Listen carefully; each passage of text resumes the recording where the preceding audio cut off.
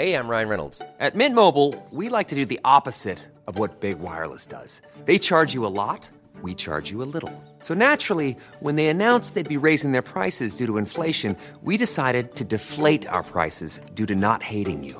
That's right. We're cutting the price of Mint Unlimited from $30 a month to just $15 a month. Give it a try at mintmobile.com/switch. $45 up front for 3 months plus taxes and fees. Promo rate for new customers for limited time. Unlimited more than 40 gigabytes per month. Slows full terms at mintmobile.com. Say hello to a new era of mental health care. Cerebral is here to help you achieve your mental wellness goals with professional therapy and medication management support. 100% online. You'll experience the all-new Cerebral Way, an innovative approach to mental wellness designed around you. You'll get a personalized treatment plan from a therapist, prescriber, or both in a safe and judgment-free space. Your Cerebral therapist or prescriber will outline a customized plan with clear milestones along the way, so you can get to feeling your best. With Cerebral, you're not alone in your mental health journey. We're here to empower you to live a fulfilling life. So take that first step towards a brighter future and sign up today at Cerebral.com/podcast and use code ACAST to get 15% off your first month. Offer only valid on monthly plans. Other exclusions may apply. Offer ends July 31st, 2024. See site for details. Hey, I'm Ryan Reynolds. At Mint Mobile, we like to do the opposite of what Big Wireless does. They charge you a lot, we charge you a little. So naturally, when they announced they'd be raising their prices due to inflation, we decided to deflate our prices due to not hating you. That's right. We're cutting the price of Mint Unlimited from $30 a month to just $15 a month. Give it a try at mintmobile.com/switch. $45 up front for 3 months plus taxes and fees. Promo rate for new customers for limited time. Unlimited more than 40 gigabytes per month. Slows full terms at mintmobile.com. Bake with a Legend offer fans of the Great British Bake Off the chance to bake alongside their favourite stars from the show. If you're planning a special birthday, a hen party, or perhaps in charge of your next work social, why not get in touch with us to discuss arranging an event for you? We also offer Bake with a Legend at home, where one of our Bake Off alumni can come and lead a baking class in your own accommodation. Just imagine that, Howard or Jane coming round and teaching you afternoon tea. For more information, visit bakewithalegend.com or email info@bakewithalegend.com. A few weeks ago, actually, I was doing a food festival. I was getting some shopping from Booths, which is very nice supermarkets, actually. Is it? Yes. Other supermarkets are available. They are. And a lady came up to me and said, "Excuse me, are you a member of the long distance walking group?" It's like, no. Hello and welcome to another episode of the Bakedown podcast. I am Josh, founder of Bake with a Legend. Once again, as ever, I am joined by the brilliant Howard Milton and the lovely Jane Beadle. Howard, we are nearing the end, but I sense as we talk through this week, we all felt we really enjoyed it. I certainly enjoyed it. I love a semi-final. I never made it to a semi-final myself, so I can only do it. What's that word where you do it to other people? Is it vicariously? Vicariously, yes. I'm experiencing it vicariously. Well, thank God Jane is here to tell us what it was like on semi-final. Then we're going to hear, I'm sure, about final week next week. Jane, semi-final week, I think Paul referred to it as the worst place to go home, as the most unfortunate time to leave. Do you agree with that? I would think first week is terrible because of all the work that goes into it, and then going first. Yes, I think it is awful to go home semi-final week, but I would have hated to go out weeks 1 or 2 because they have enjoyed just about everything. And they will be there for the final because we know that they all turn up for the picnic. So they haven't actually missed out on an awful lot. Devastating to go out when you're so close. But no, I think week 1 would have been the worst, I think. Yeah, I have to agree. I mean, it was Dan, wasn't it? It feels like months ago. Dan, yes. I feel as though I really need to get to know him more because I just thought he was going to be an absolute darling in the tent. Yeah. And it was lovely to, it was lovely to see him, and I would have liked to have seen him for longer, but then that's always the case. Of course, remember, it was Dan doing it for Rotherham, building on Rahul's success from last year, but it couldn't have gone more the other way. Well, listen, thanks so much to everyone to continuing to listen to the podcast, and a special shout out to some of our American listeners who have been coming and attending our classes as a result of hearing the podcast. we had some friends of the podcast who were at the class with Becca Purkis at Break Class the other day. So thank you for joining us. And if you are interested, we have classes more or less every Saturday here in London as we near towards Christmas. So do come and join us if you want to find out more. It's on bakewithalegend.com. Thank you also for the kindly reviews. I've been reading out one almost every week, so we will continue with that. This was from Jen Penguin 128. What do you think the 128's for, Howard? Any thoughts on what 128 is significant for? Well, I'm just wondering if there are 127 other penguins. And this is a colony of penguins. It's quite an unusual thing to count, isn't it? Penguins. It feels like the number of biscuits Rosie made in one of her early challenges. Oh, right. Maybe it was over 200, I can't remember. Anyway, thank you, Jen, if you are a penguin or otherwise. You wrote, an avid fan of the show, now equally keen listener to this podcast. It's what we've all been waiting for. Excellent commentary. Love all the additional tips. Keep them coming. That's very kind of you. So do leave a review if you'd like, and we welcome 5 stars. We're not interested in 4-star reviews, are we, Jane? We're just all about 5-star reviews. Oh, please. I think certainly by the time we get to the semi-final, it's got to be 5 stars. Yeah, that's true. If you're still listening 9 episodes in, presumably you've enjoyed it. So we really appreciate it. You continue to send in your questions, and in keeping with our American listeners, another question here. This one, Howard, is from Janet in St. Louis, Missouri. Is there really a difference between British biscuits and American cookies? Paul always seems to insist biscuits either snap or crumble. Why so restrictive? American cookies can be anything. Chewy, crispy, cakey, crunchy, even crispy-edged with chewy centres. I do love the podcast, and I hope you do it again next year. I always listen on Friday when Bake Off has been released on Netflix in the US. Howard, any thoughts here on the difference between British biscuits and American cookies, or is it just a language thing? I think it probably is a bit of a language thing. I think generally, biscuits used to be a generic term for anything, and quite right, it could be a crispy, crumbly, snappy, anything. But I think we, as the years have gone by, I think we've acknowledged that a cookie to us tends to be something with a slightly softer centre.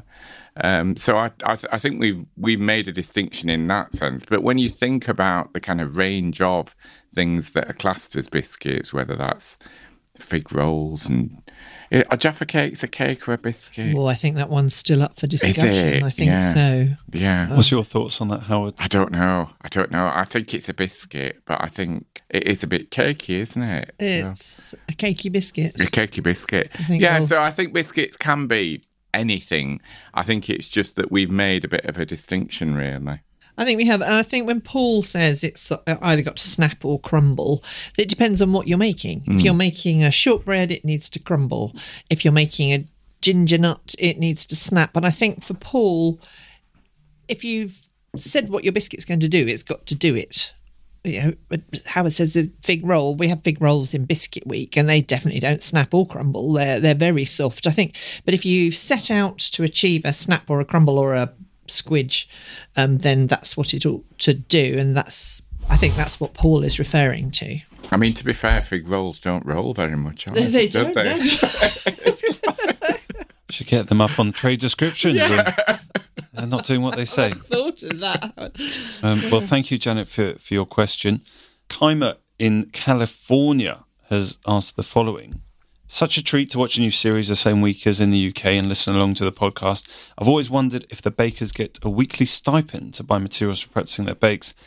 In California, baking ingredients are very expensive.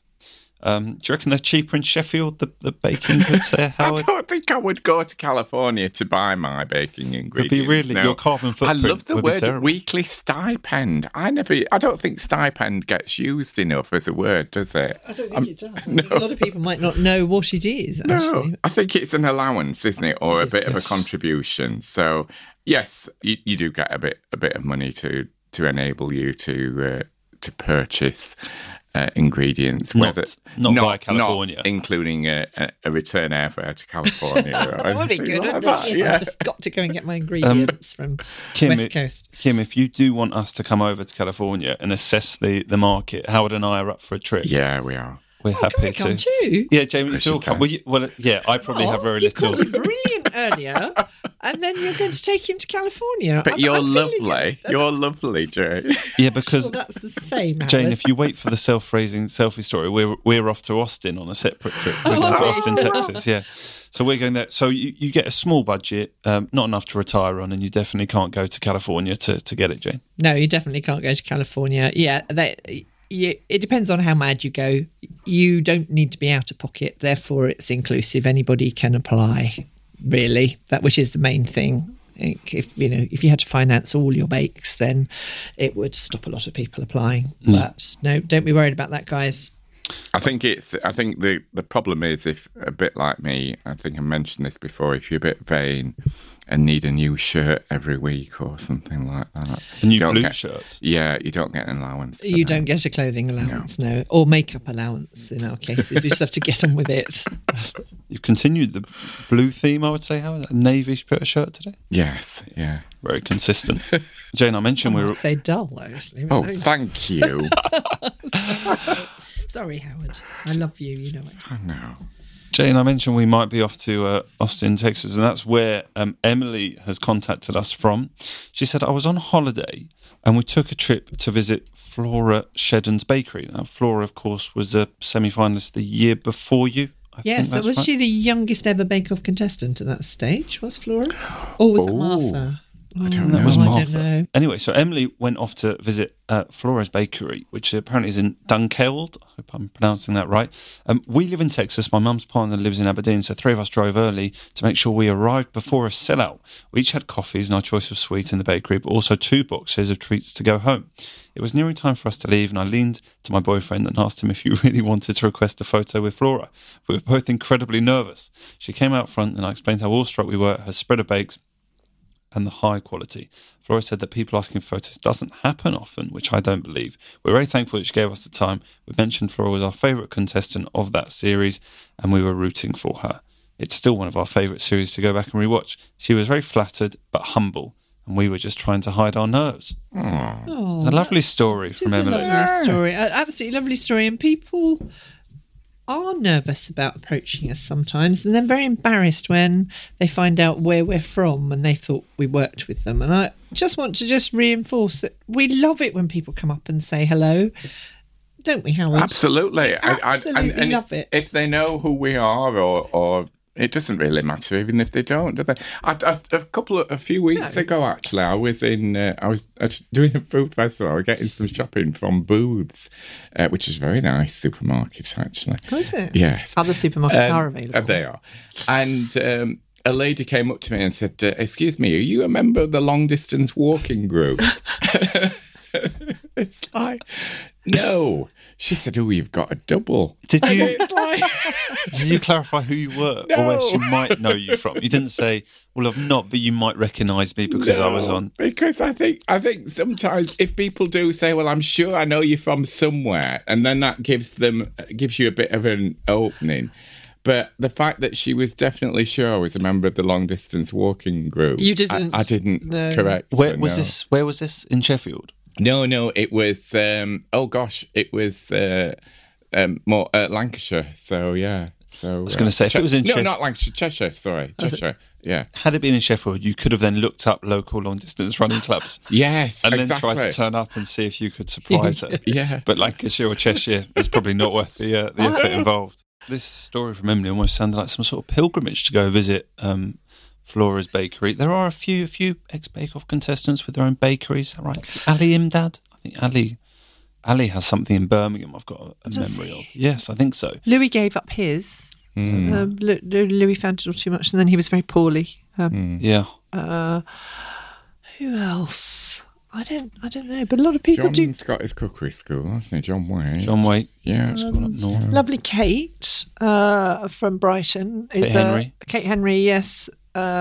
Is a now private chef, so she does lots of events. So there are quite a lot of people that do things, but I'm not sure how many have got bakeries. It's such jolly hard work running a bakery. Yeah. Emily, thank you so much for sending in that story. We really enjoyed it. If anyone else finds himself in Dunkeld, I'm sure Flora would be very keen to see you. So it's time to talk in a little bit of detail about Patisserie Week. But Howard, it seems obligatory that before we get into any episode, we see someone claiming they don't know very much about whatever it is that week's theme is. And step forward, David, this time. I do not know a lot about patisserie. Are you surprised by that? Because David, the oldest of those that was left in the seems the most experienced, always the most calm. Are you surprised he didn't seem to be so confident on patisserie? I am a little bit, to be perfectly honest, because I think a lot of the things that he's done over the weeks have involved quite detailed, intricate things. He's got a good eye for colour, for basically for detail. And I think that's what, patisserie is about a lot of the time. It is about the way that you present beautifully finished, pristine things. Yeah, I agree. I think David... Maybe it's just the word. Yeah. Then maybe it's the word and the definition patisserie, because I would say his tarts in 1920s week could easily have been in a patisserie shop. The way, they look absolutely stunning. So maybe it's just the word, the definition. I think it covers such a broad spectrum of bakes that, he didn't want to commit himself. Because I think if anybody, as Howard said, anybody is capable of patisserie, I would have said it was David with his meticulous detail and neatness. One of the first things that struck us all, I think, in this episode was this homage to Henry's tie. So obviously Henry, as you mentioned, Howard, he wore it in week 2 onwards. Yes. Didn't go with it in week 1. No. We had a tieless week. And then everyone wore a tie in respect of him. But what was interesting is David, I think, said, it's a bit hot after what appeared to be like 2 minutes of this week's episode. It's not really... Henry stuck with this for 7 weeks of wearing a tie in hot weather. They did 2 or 3 minutes. I thought they could have put in a bit more effort. Maybe it should have been like, who could have worn the tie for longest or something. I think it was probably a bit of a direction. I think it would have ruined things for continuity if people had a tie on for a certain amount of time and then taken it off. It would have messed about with the editing, I think. So I think that they may have been said, yes, this is a nice gesture, but actually, could you take them off after a while? Because otherwise, it's going to be a bit of a pain. I think last year, was it after John who'd had his Hawaiian shirts on? I think the following week after they all wore Hawaiian shirts. They did, didn't they? As a bit of a tribute to him. And I hadn't realised, but I think after Elena had gone this time, I think Henry was wearing one of her spider's web brooches or something. Well spotted out. I didn't notice. So I think that there's a bit of a tribute going on, and I think that's lovely. There will be obvious questions from the listeners wondering why there was not a blue shirt all round. I was going to say just that, Howard. When you went, Howard. Yeah, were you tempted to sort of deliver 4 or 5 blue shirts? Just go listen. I wouldn't like anyone to forget I was here. I don't think it's the most memorable thing, is it, really? I think, it's strange, actually, because I went to do, after I'd been on Bake Off, I remember going to do, I think it was either the BBC Good Food Show or Cake and Bake Show, and a lady came up to me and said, "Oh, I love that shirt." She said, "That's the shirt you wore every week on Bake Off, isn't it?" And it's like, no, I had a different shirt on every week. I think they could have worn glasses, Howard, because somebody said to me, "Oh, yeah, doing with the Howard podcast with Howard. He's the one with the glasses." So we could have had a glasses week in memory of Howard. Oh. Let's talk about the signature challenge. It was to make 8 elegant, beautifully decorated domed tartlets. They were told they must have a sweet pastry case and be exquisitely decorated. And Paul said it was all about timing, precision and setting. He wanted to see flakiness and butteriness that a good sweet pastry brings and then packs a punch. And Prue was keen to say they need to be absolutely identical. Neat as pins, she said.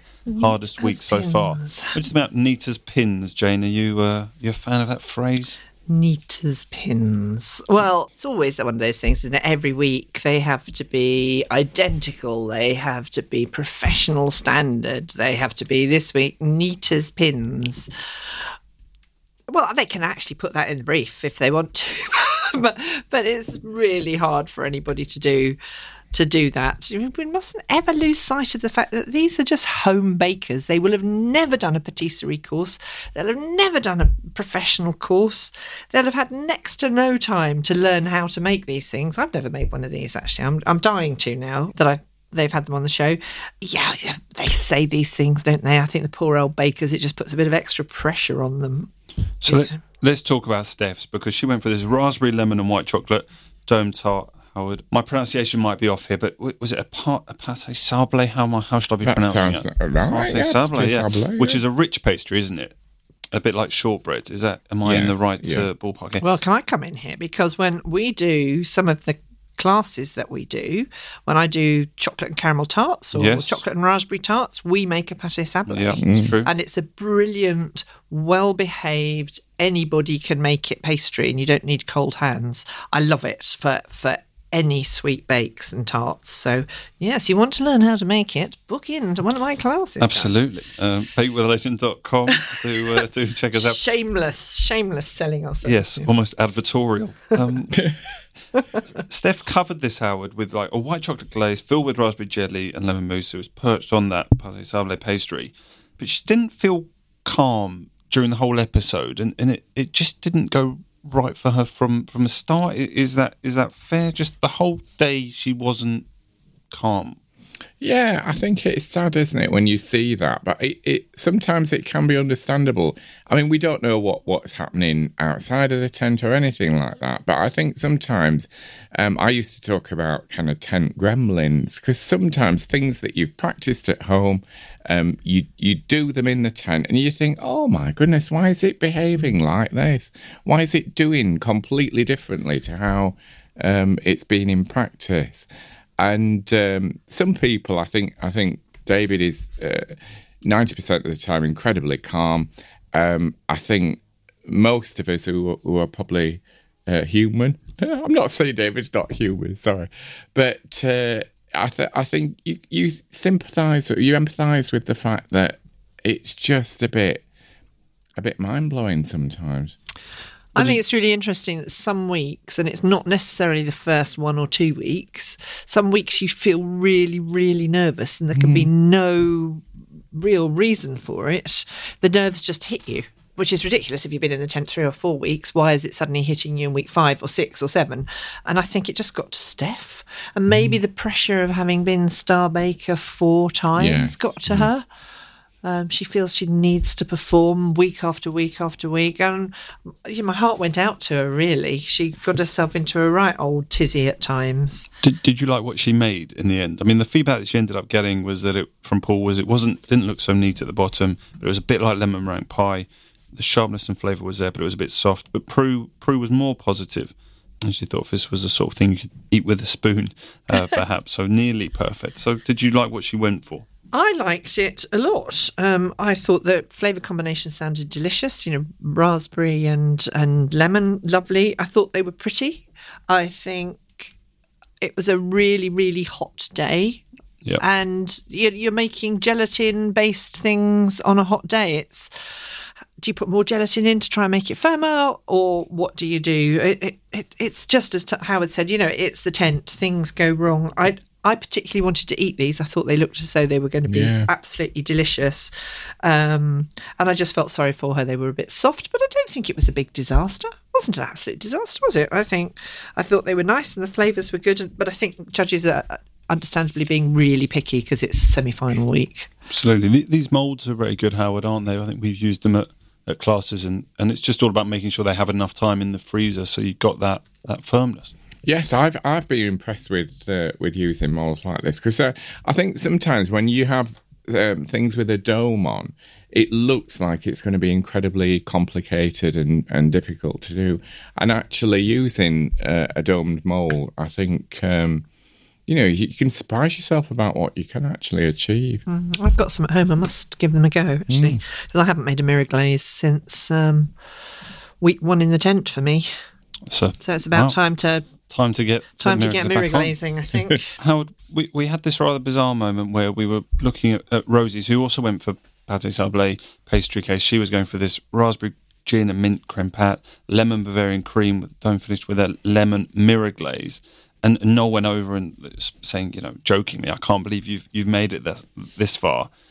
And then, of all the things to hear about in the tent, castration of bulls, I thought was fairly low down in what we'd expect to hear. But, it's this amazing friendship that we're going to miss so much. I think so. We were talking before about that kind of almost odd couple relationship between Noel and Rosie. I think you can't quite tell whether Rosie completely gets Noel's sense of humour or whether she's just got this wonderful kind of bit deadpan, bit dry. Deadpan, isn't it? Yeah. I love the relationship between them. I think it's really sweet, and it seems to have grown. Yeah. And I shall really miss it. But I thought it was very funny talking about the bulls and the pigs. And what I want to know, Rosie, please direct mail me. Why are you castrating a huge bull? I mean, what use is a bull once it's a big bull without any balls? I don't understand. You can't eat it. Surely it's too muscly. Anyway, I'm sure the listeners don't want to know, but I really do. So, Rosie, please let me know why. Why didn't the poor creature just get put down? Yeah, Rosie, it's the bakedown at bakewithalegend.com if you can get in touch. Or if anyone else has got ideas I'm fascinated. on the bulls, and we'd like to hear it. Paul, in the feedback for this one, said that the base didn't look too bad, but the creme pat was definitely a shame. It was a little bit too soft. Prue was, positive on the colour, thought the size was perfect, and the jelly too. In the end, I thought she'd put something, fairly respectable together, Howard. Yeah, to be honest, I thought all of them looked very nice. I think it was hard to choose between them. So I love the way that she got that. What were the bits on top that she managed to balance? Oh, they were a pulled sugar thing. No, I didn't see her make those. Isomalt strand. That's what it was called. Isomalt strand. Yes. I'm assuming she made them because isomalt does go a bit sticky eventually if you make it at home. But I thought nobody showed her making it. No. She's done sugar stuff before, and I don't think has perhaps been credited enough for it. I thought it looked absolutely stunning. Yeah, it was a great touch. I thought on it the looked top. really pretty, actually. I think there's, like Howard said, I think they all did an amazing job. Given that temperature was probably well up in the high 70s, they did a fantastic job. I would have been delighted to eat any of them. I love David's little blue flower on the top of his porridge or something, I would imagine. Well, David went for this aperitif dome tart, encased in a leche-like dome, perched on an orange pastry disc, topped with a mirror glaze flavoured with the Italian botanical spirits. You into your botanical spirits, Howard? Do you know, isn't it strange when they say things like Italian botanical spirit? Because I'm thinking, what is that then? Aperol, or is it? Or what's that? What's that one that I got really drunk when I got my exam results back in the 70s? I can't remember, but it's that sort of pinky colour. Yeah, it's quite botanical. Quite botanical, yes. Yeah.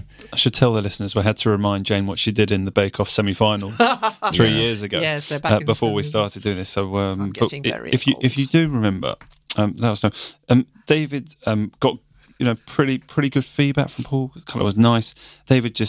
Paul seemed to take issue with David maybe wanting sort of smaller nuts to make it look more professional, but he loved the flavour.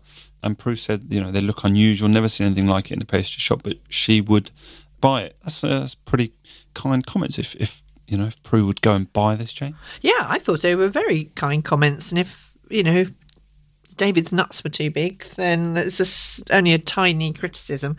I thought they were lovely. I loved the strips of rhubarb, and it was a pity we couldn't see them, and I think he said that. I thought together as nice, neat, flat strips. But they were so pretty, weren't they? I would definitely have wanted to buy one. They were a lovely colour. I really enjoyed this whole challenge. I know I've been critical over the weeks of some of the challenges, but I thought this was one of the nicest ones they've done this year. I loved it, and I can't wait to make some of these. I'm going to dust off my silicone moulds and give them a go. I thought it was lovely. We'll just wrap up here with Alice's. She made also, perhaps the one I'd have most enjoyed, I think, the mocha hazelnut orange dome tarts. The feedback she ended up getting from Paul, dome shine was fantastic. The piping, perhaps not so good, but it held together nicely. He said there was a lovely buttery feel, crumbles in the mouth, it melted nicely.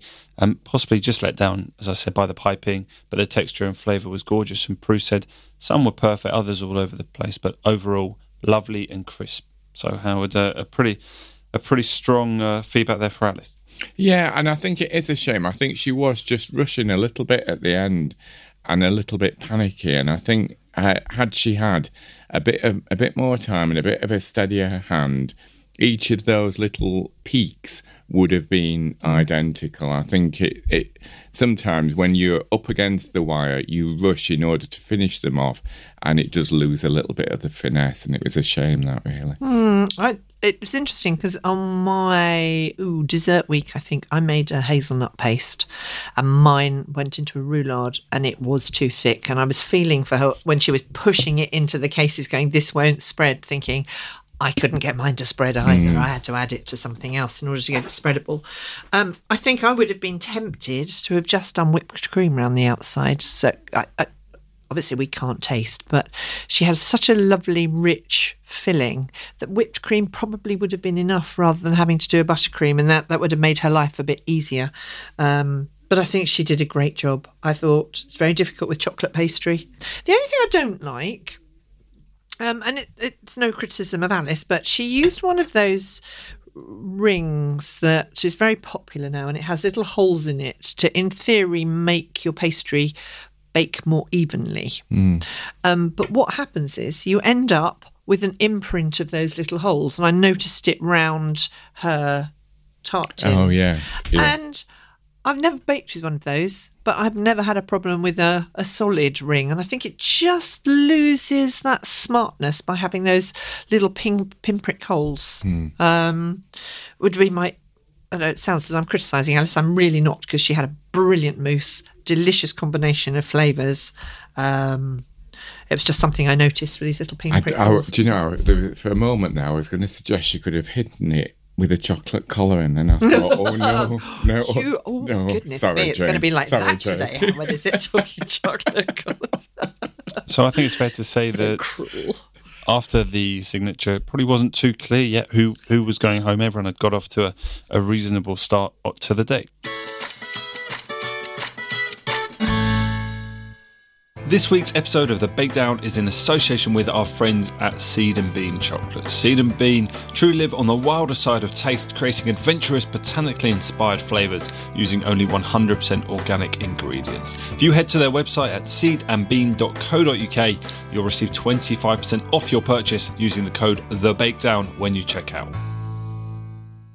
Before we talk about the technical challenge, Jane, I do want to bring it back to your semi-final episode. You, of course, were there alongside Andrew, Candice and Selassie. Technical-wise, you won. I'm sure you remember it, and you had to make, was it Savarin? We had to make a Savarin. Yeah, oh my goodness me. I was at the front of the tent on the left-hand side. And Savarin's a yeasted cake in a really nice tin, and then you soak it with stuff and you decorate it, actually in quite a 90s, 60s, 70s style. But they wanted caramel shards. Now, anybody who watched my series will know that I struggled with caramel in the tent, and my technical in Patisserie Week was no exception. And it must have been with about 2 minutes to go, and all the crew moved to the front of the tent and leave us in a bit of peace. And I still didn't have any caramel, and everybody else had these beautiful shards. Andrew had some gorgeous ones. You wouldn't share them with me, would you, Andrew? I don't know why you're still my friend, but mine did crystallise again, and I just slapped it on some paper and broke some bits on and shoved it on the top of this Savarin. But I could see Mel at the front going, just get it on the cake, just get it on the cake. And you could see the crew, because by the time you get further down in the competition, certainly week 9, you know the crew, and the crew are just lovely and they want you to win, and they're all at the front going, get that on the cake, on the cake. And I got these dreadful cloudy crystallised shards, but I got them on and thinking, there's no way I'm going to come top in this technical. And fortunately my Savarin, in spite of the dreadful shards, appeared to come out the way they wanted wanted it. I'm not saying it was the best, but it came out the way they wanted it to look. So, yeah, I just remember that. That's one of those moments that really sticks with me, the caramel shards on my Savarin. Well, it served you well, got you through to the final, and Selassie, who came fourth in that technical, was the one who left at that point, didn't he, in your episode? But in terms of this week, Howard, the challenge was to make Gâteau Saint-Honoré, which I did a little bit of Wikipedia on. I won't claim that I knew. I think listeners would not believe it. But Wikipedia says, the Saint-Honoré cake, usually known by its French name, Gâteau Saint-Honoré, and also sometimes called Saint-Honoratus cake, is actually a pastry rather than a cake, named for the French patron saint of bakers and pastry chefs, Saint-Honoré or Honoratus, from 600 AD, or died in 600 AD, who was a bishop of Amiens. It was invented in 1847 at the Chabus Bakery on Rue Saint-Honoré in Paris. Did you already know that? The cream is called Chabus. I didn't know that. I think that's interesting. Well, 9 weeks in, I've managed to tell you something. I'm delighted. This whole thing has been worth it. So Chabus. It was at that point I realised how you spell Chabus when I looked this up on Wikipedia. Chiboust for those looking it up. So there you go, a bit of information for the listeners. It was worth following. So look, it's a rectangle comprised of 2 layers. First layer, puff pastry, followed by choux buns dipped in sweet caramel and then filled with a silky cream Chabus. Repeat for the second layer and finish with pipe chantilly cream. Now, I sense you like this one, Jane. Yes, I love it. And I have made Gâteau Saint-Honoré, or Honora, however you pronounce it. And traditionally, it is a circle of puff pastry with the choux buns around the outside, rather like a crown. I love it. I love this fiddling around. I really enjoy making puff pastry. I really enjoy making choux pastry and fiddling around with yummy custards and creams. It's my idea of heaven. It'd be one of those things that I would choose to eat. So this was interesting, the way they'd done this. 2 layers. It was more like a millefeuille, really, the way they stacked it together. I thought it was unusual. Frankly, I prefer the look of the round one. I think it looks nicer. This seemed very rich, but lovely challenge. I would have loved to have been there in the tent. I thought it was a great challenge. David made the point here, Howard, when he looked at the paper with the instructions, that there was a lot of writing. So obviously that's fairly unusual, right? Because you'd expect quite basic information. So the fact that David said there was a lot meant this was perhaps more complicated? It could be, or the fact that there are a lot of elements to do separately and then put together. So I think quite often it may have been kind of vague on certain things, but it seemed as if it was directing them as to what kind of folds to do, whether to do a book fold or... Well, I wanted you to explain to us about this book turn. We saw the book turn. Yes. That's presumably just to try and make it shape like, is it 2 sides of a book, 2 pages of a book? But book is like that, isn't it? Well, and then there's the envelope. There's a book, so it's a common one is you just sort of fold it in 3. So you bring one to a third over and then fold a third over. The book turn, you take one edge to the middle and then another edge to join it, and then fold the whole lot over. So you've actually then got 4 layers. It's a bit like a book with a kind of fly leaf cover, yes, that's exactly right. Yes. It's like you've got the fly leaf on it. So you've actually got 4 layers of pastry. And I think, how long did they have for this? I can't remember how long they had. 2.5 hours. 3.5 hours. 3.5. So trying to do full puff in that time in a hot tent is hard. And I always cheat at home. I always do more turns each turn, if you know what I mean. And I think the book turn gives them more layers, and they were directed to do that in order to get more layers of buttery pastry in a shorter length of time. I'd never bothered to do a book turn at home. I just do it thirds. But actually, I made some puff pastry the other day, and I think a book turn would suit me very well because you just get more layers faster. Well, I thought this was great. I think the sort of thing we could look to do at a class at some point. Although if they only had 3 hours 30 minutes, we maybe can still do it. I'm game for. Okay, I'm game. Right. Yeah, I'm game for. Keep a close eye. Keep a close eye on our upcoming classes because I must admit I've never made a creme Chabousse before. Have you? No, I've not made creme chabousse. I don't think it's always got chabousse in it. You can put what you like, just nice creme pat, but it would just lighten it, wouldn't it? To put that whipped egg white in. I suppose you've got to be careful with your egg whites of people who might have compromised immune systems. Yes. Howard, what's the most difficult part of this challenge, do you think? Because there's obviously various steps, as you say. Do you know, I don't know whether there's anything that's... I suppose for me, that creme chabousse, because it's the one thing that I haven't done before. So I think it depends on the individual. And some people seem to be struggling again with the choux pastry. Rosie in particular seemed to be struggling, didn't she, with her choux. I know. It's third time lucky. It was, oh my goodness. But I don't think any of the individual elements are particularly one is more tricky than another, but it's just doing them all, really. Of course, and keeping an eye on everything. Yeah. So, and in a short length of time. But I wasn't sure what the gelatin was going in. I don't put gelatin in my creme pat. So what were they putting their gelatin? What were they putting gelatin in? Because at one point Rosie said, I forgot to put my gelatin in. What were they putting gelatin? How was it in the creme chabousse? It must it must have been in the creme chabousse to hold up. I don't know. They didn't explain that. Because all they said was it's like a creme pat with egg white. And then they did a chantilly cream. Well, you don't put gelatin in that.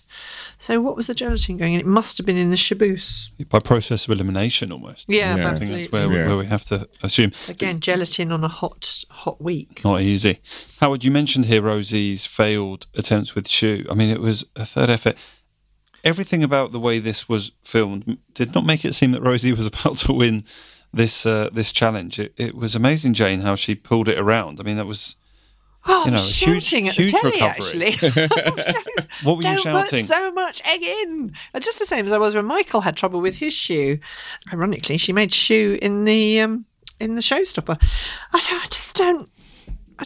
think with your head, sometimes your brain goes out of the window. If you've got some written instructions that says 2 eggs in a technical, you don't have to put it all in, but your sense goes completely out of the window, and she was just getting herself into a right old mess.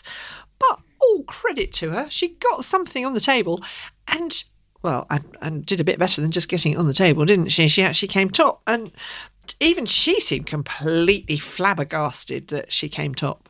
Well, it was apart from the choux buns being upside down. Oh, apart from the choux buns being upside down. She was told it was pretty much perfect. I mean, amazing how to resurrect what looked like clearly almost going home. Or do you think it was drama? No, I think there was an element of drama to it, but to be perfectly honest, I love examples like that in the tent when somebody looks as if they are really, really struggling and then they pull it out of the bag. Yeah, I do too. It is so, it just sort of makes you feel so warm and wonderful inside. I love it. And all credit to her. She's been brilliant.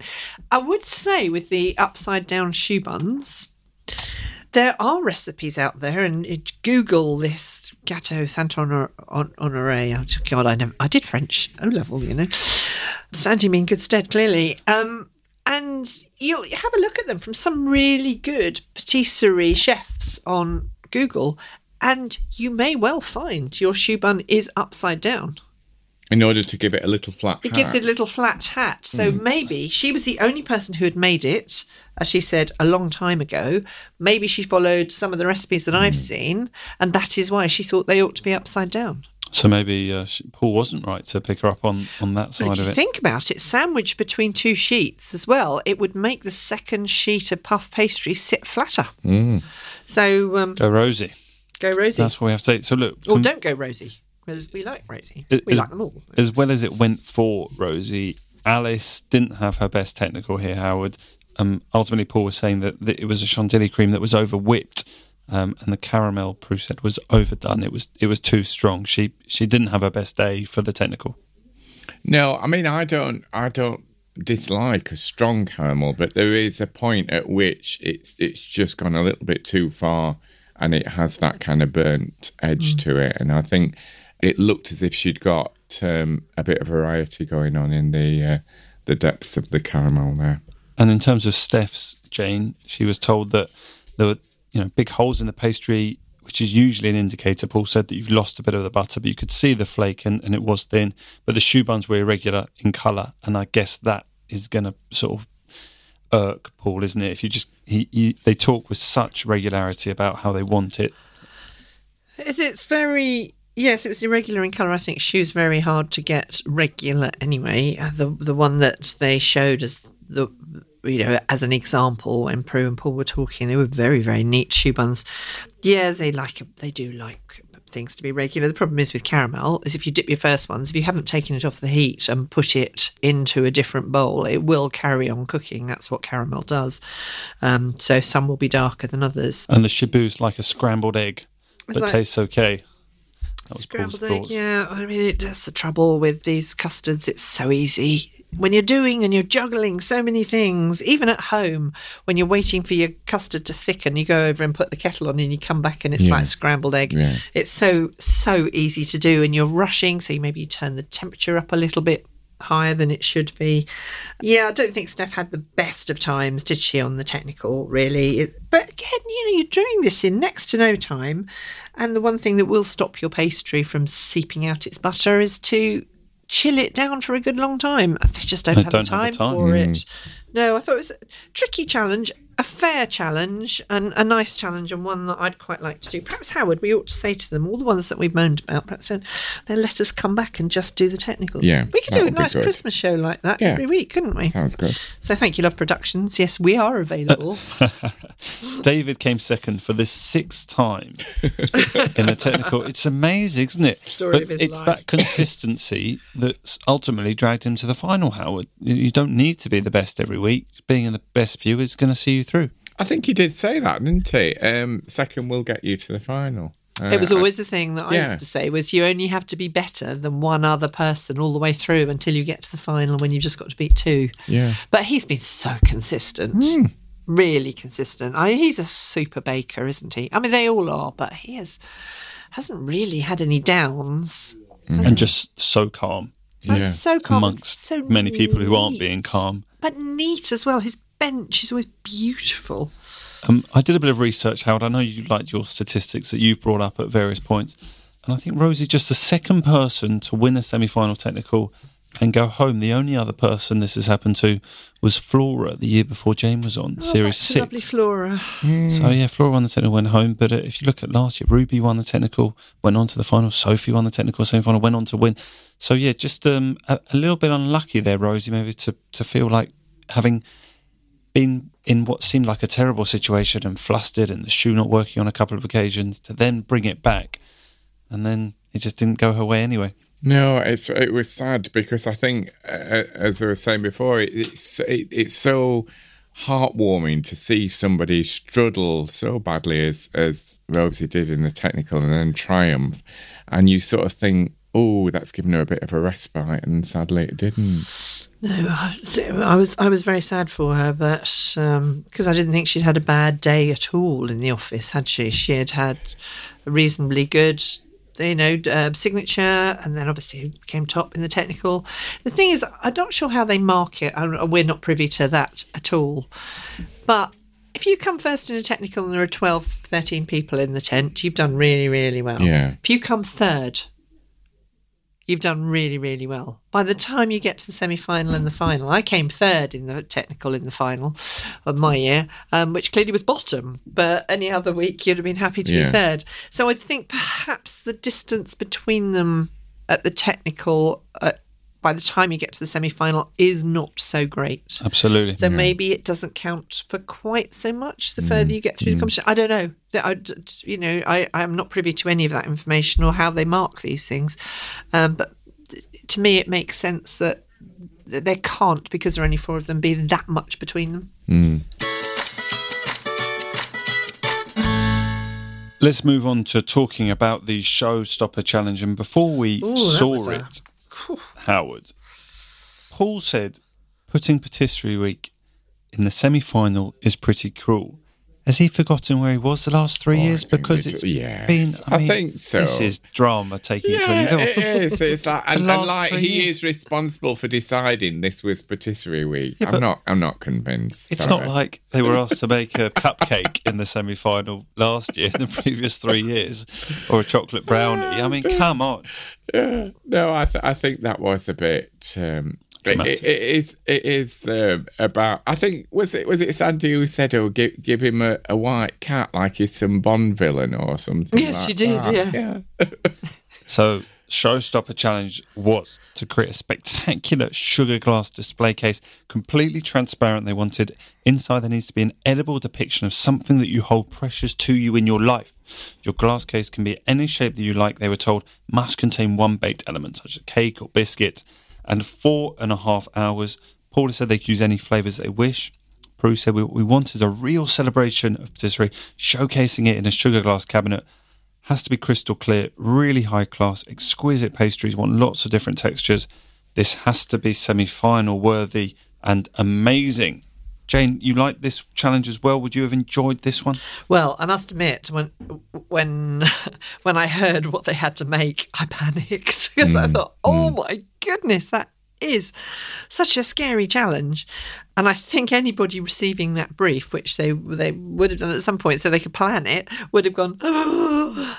But actually, I would love to have had a go at it. I think it was amazing. I will never do it at home because, frankly, life is too short to make a glass box to stick over the top of a pretty cake.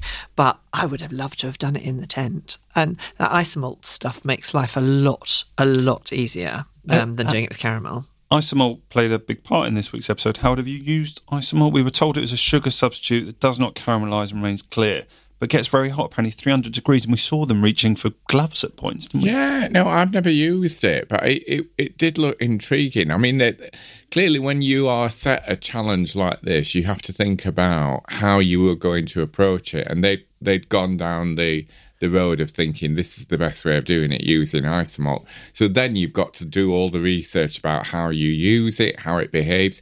I think they were talking at one point about using blowtorches to get rid of any bubbles. So all of that research has to go on beforehand. And, so I wouldn't have known how to do it, but clearly having been set that challenge, you'd have to do the research to find out how to do it. I did for a Christmas cake a few years ago, have a go with it. And it's pretty easy to use. It's expensive to use, so it's not the sort of thing that you would buy every day of the week. And you can't get it in the supermarket as far as I know.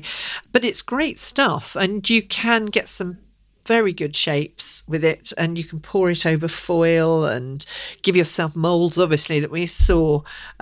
It's brilliant for something like this, and it does go a little bit cloudy, as any caramel does, and you just blowtorch it, because obviously that's not going to make it hot enough to melt it, but it is enough to clear the cloudiness for a short time.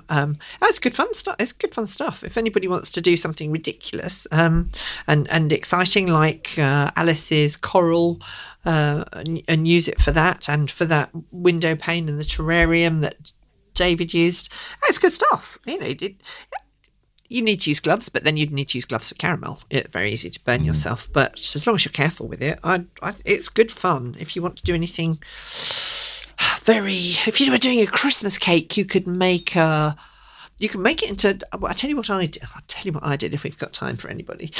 I made a mould out of one of those fish tank castles.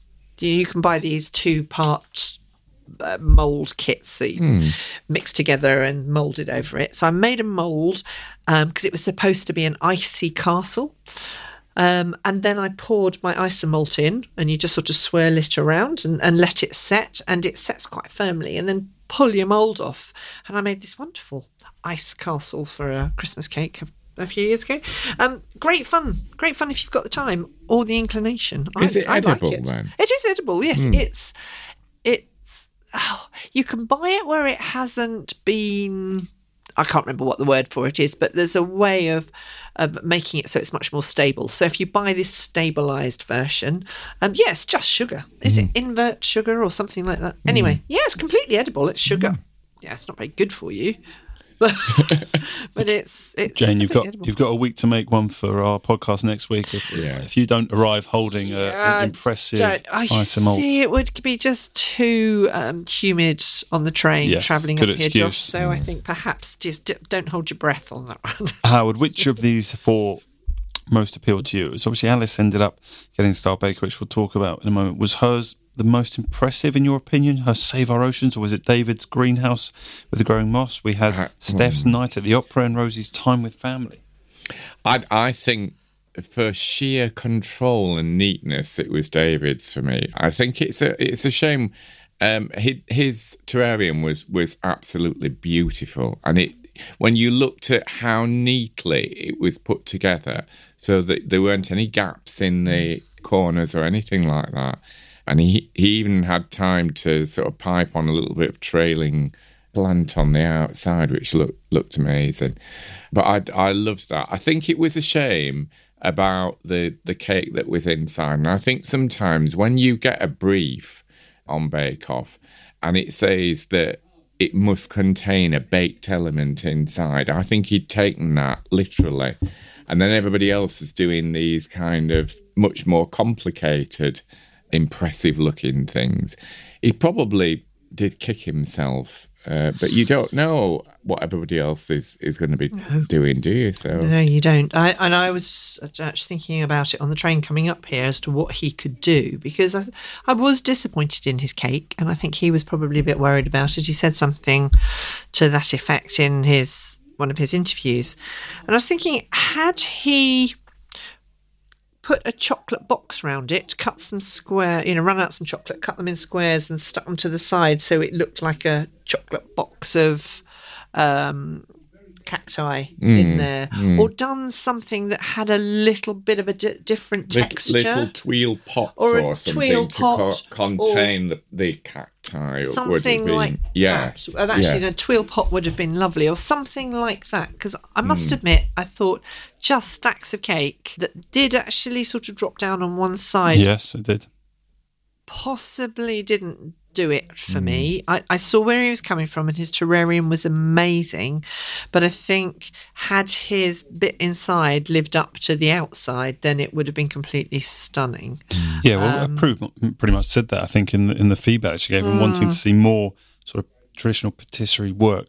But, it was wonderfully light, she said. I mean, there were clear positives there. And Howard, you mentioned about having to do the research into isomalt, and David was the one who sort of, I think, had time to blowtorch to get rid of those surface bubbles, whereas Rosie sort of completely ran out of time. And I don't think we heard the other two talking about doing that. So that is what you're talking about, getting that brief and being able to do the research so that you know how to make something, or might do, even if you haven't previously made it. And then just taking it that one step further about having a little bit of colour, so that you've got, they did look like proper windows. I thought it was beautiful. Well, Alice's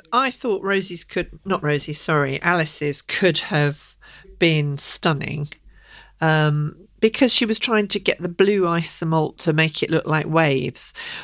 I mean, it did look a mess, her box, trying to put it together. There were lots of big gaps. And actually, when you looked closely, where she'd run the isomalt out onto a silicon slip mat. I've got these silicon slip mats at home, and they have a bit of texture. And once she'd got it up and you could see through it, you could see the texture of the silicon slip mat in her glass, which she wouldn't have been able to get rid of, I don't think, with the blowtorch. No. But the concept of getting the waves with the blue and the clear, I thought it was a great one. Very Again, clever. it was a clever idea, just not perfectly executed, I think. Well, look, just before we finish off it, do you want to just talk about Rosie's? Because ultimately it wasn't quite enough to save her, Howard.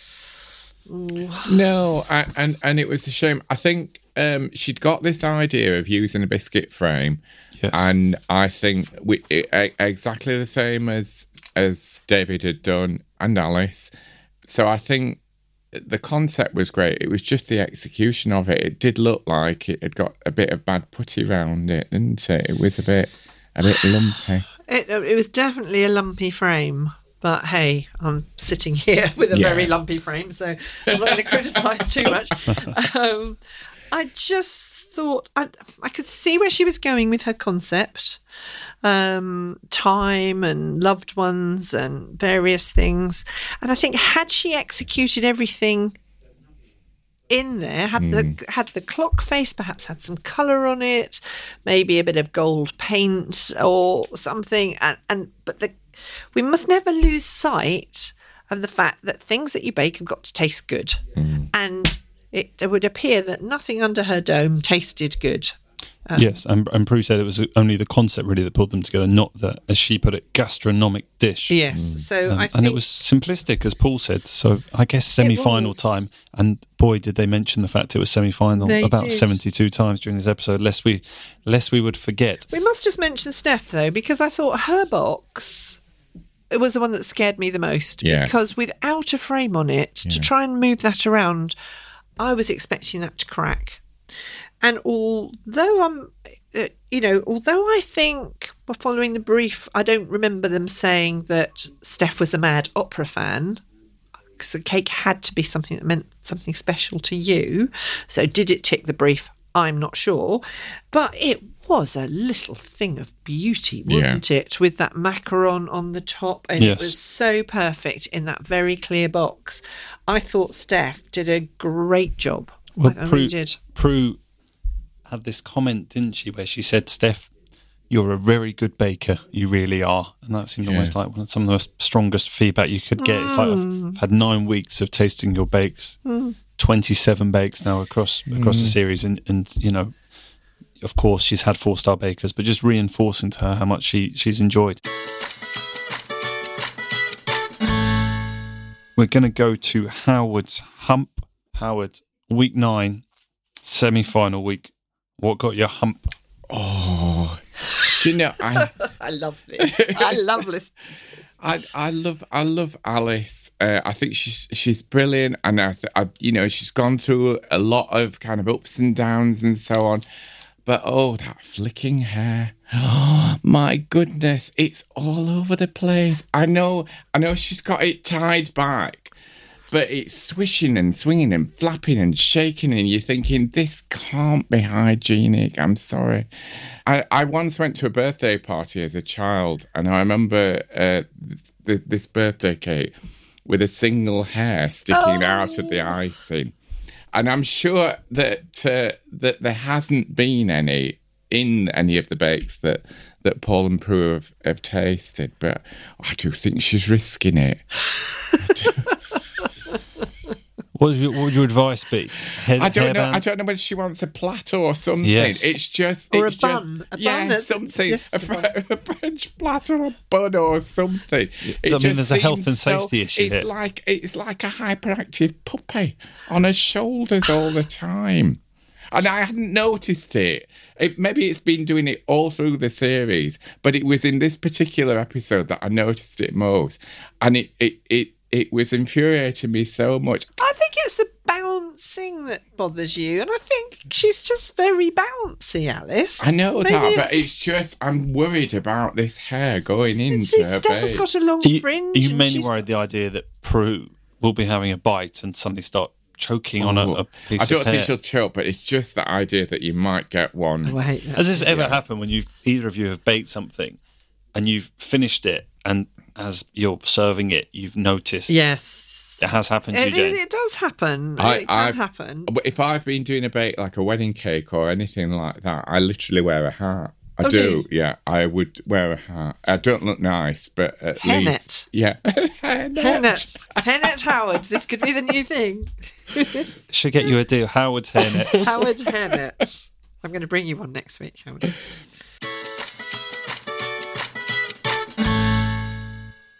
And Jane, it was an interesting decision between, it seemed, Alice and Steph who was going to get Star Baker, and in the end, Alice just got the nod. Yeah, and I think it was incredibly close because they didn't seem worlds apart in their showstopper. Although I did love Alice's cake, and it had some very interesting flavours. And I think Steph's was described as a little bit rubbery, I think. But she had a good show. She had a good signature, but didn't do so well in the technicals. So I think the decision must have been really, really difficult for the judges. And I could barely put a pin between them. But I think it must have gone on taste. Only they will know, because I guess, unlike the Booker Prize, they couldn't give 2-star bakers, could they? They couldn't share it. And just quickly, we said farewell to Rosie. We will miss only 1 week, I guess, of her and Noel's relationship that we could have had she got through to the final. There had been a feeling, perhaps, that she could have gone in the previous, couple of episodes, and probably semi-final, very, very respectable. Did you think it was the right time? I think it probably was the right time. I will miss her. She has grown on me week on week. I really like Rosie. She seems to have settled into the competition and relaxed a bit. I will miss her, but I think that probably the top 3 most consistent bakers have gone forward to the final. I think it was the right decision. Well, just on that, Jane, how do you assess the final? The both of you, I'm interested. We've got Alice, we've got Steph, and we've got David heading into next Tuesday evening. How do you assess the situation with the 3 of them? We've had David doing it for the boys for the last couple of weeks, and Alice and Steph heading into the final. I think it's going to be a brilliant final. I think they're very close. What have we had? We've had Alice with 2 star bakers now. We've had Steph with 4 and David with none. Well, I was going to pick up on... Could he be saving the best till last? David with none, and Howard, he is the first person in the 10-week format to ever make it to a Bake Off final without a star baker. The only other person who's ever done this was Mary Ann in Series 2, but there were only 8 weeks of Bake Off then. So he is breaking new territory to have made it all the way to the final without a star baker. Yeah, and I think it's a shame because I think just as we've said on some of the technicals where he's been second repeatedly, I'm not saying that there haven't been weeks when he could have been a contender for star baker. So I think it's a shame that he's been pipped at the post, if you like, for being star baker in previous weeks. But yeah, it'll be interesting. Looking forward to it. I'm looking forward to it, and then it'll be tinged with sadness because it'll be next time will be the last week, won't it? It will be. Well, look, we've thoroughly enjoyed the semi-final. We're sorry to see Rosie leave. Congratulations to Alice, but also to Steph and David for making it all the way to the final. And we look forward to reviewing the final next week.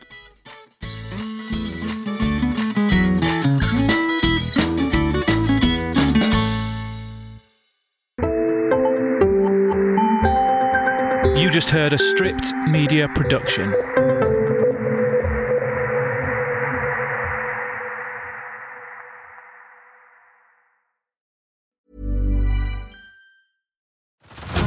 Head over to Hulu this March, where our new shows and movies will keep you streaming all month long. Catch the acclaimed movie All of Us Strangers, starring Paul Mescal and Andrew Scott.